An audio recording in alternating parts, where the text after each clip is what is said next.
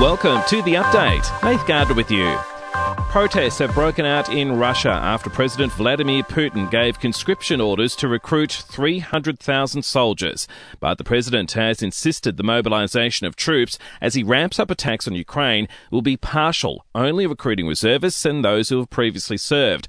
Western leaders have condemned the action, including US President Joe Biden. A permanent member of the United Nations Security Council invaded its neighbour, attempted to erase a sovereign state from the map.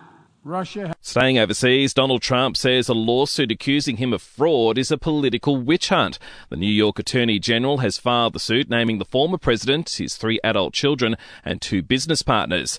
Letitia James is seeking $250 million in allegedly ill-gotten funds. The coronation for King Charles III has been set down for next year in either May or June. It's believed the King is planning a low-carbon event and could tell Commonwealth leaders they don't need to attend to cut the number of aircraft heading to London.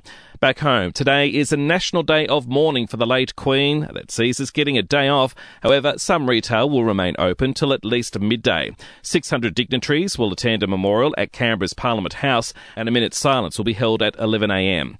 AFL legend Eddie Betts says clubs must hold their own external reviews into the treatment of Indigenous players if they're serious about stamping out racism. He's also praised the Hawthorn players involved in the club's review for their bravery.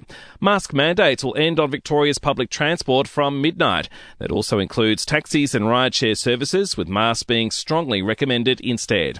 To sport now, and it's brought to you by Ladbrokes Mates Mode, the better way to chat, share and bet together. T's and C's apply, and remember, gamble responsibly. Call 1-800-858-858.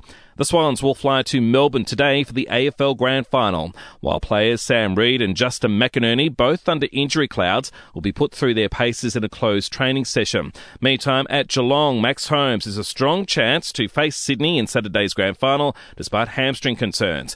Assistant coach James Kelly says the wingman has worked hard on the track this week. A lot of it will come down to how he feels, and if he feels like he can play a full game and produce on the game day, we'll sort of be guided by that, as well as the medical team that we've got, which we've got a lot of confidence in. And in NRL, Parramatta is jetting off to Townsville ahead of Thursday night's prelim final sellout against the Cowboys. And for even more sports news, make sure you check out the Sports Update. You'll find it wherever you're listening to this show. To entertainment news now, John Farnham's family has given a health update on the iconic Aussie singer.